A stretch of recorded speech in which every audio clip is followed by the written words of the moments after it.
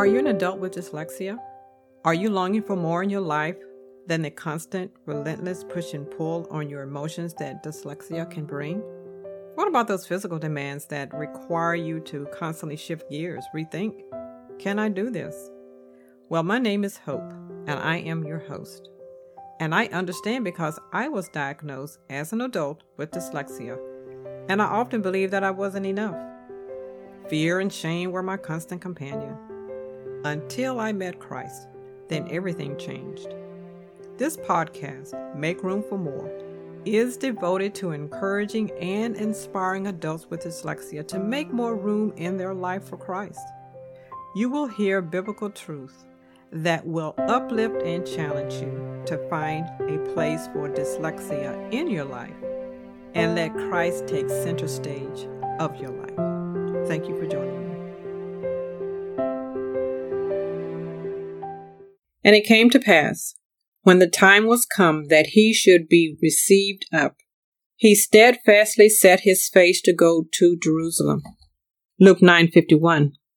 Christ declared, "To this end was I born, and for this cause came I into the world, that I should bear witness unto the truth." John 18:37. Where are you steadfastly going? Is it where Jesus has sent you? If so, as you go, you will encounter joy and sorrow, success and failure, but never give up. The same determination in Jesus when he set his face to go to Jerusalem will be put in us if we ask. Is a daily asking, a constant abiding, a deliberate remaining in Christ, or you will give up. You will not go where he sent you. You will become discouraged and distracted. You will start to devise your own plan. You will lean to your own understanding. We must take up our cross for Christ daily. To this end we were born, to bear witness of the truth found in the Word of God about Christ.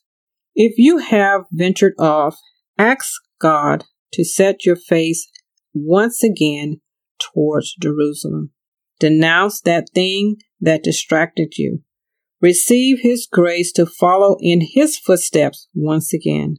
Here is a promise you can claim. They that wait upon the Lord shall renew their strength. They shall mount up with wings as eagles. They shall run and not be weary. They shall walk and not faint. Isaiah 40:31. Jesus steadfastly set his face towards Jerusalem for you and for me.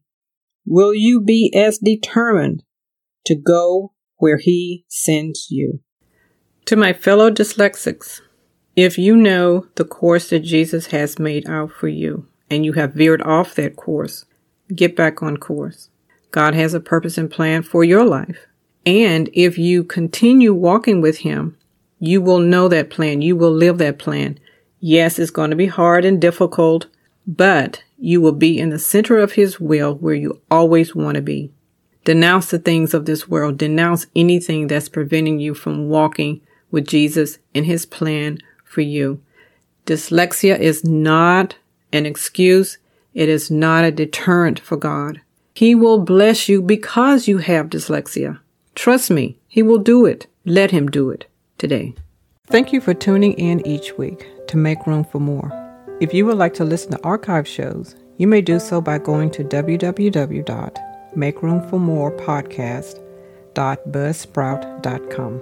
Once again, thank you so very much for joining us and have a wonderful week.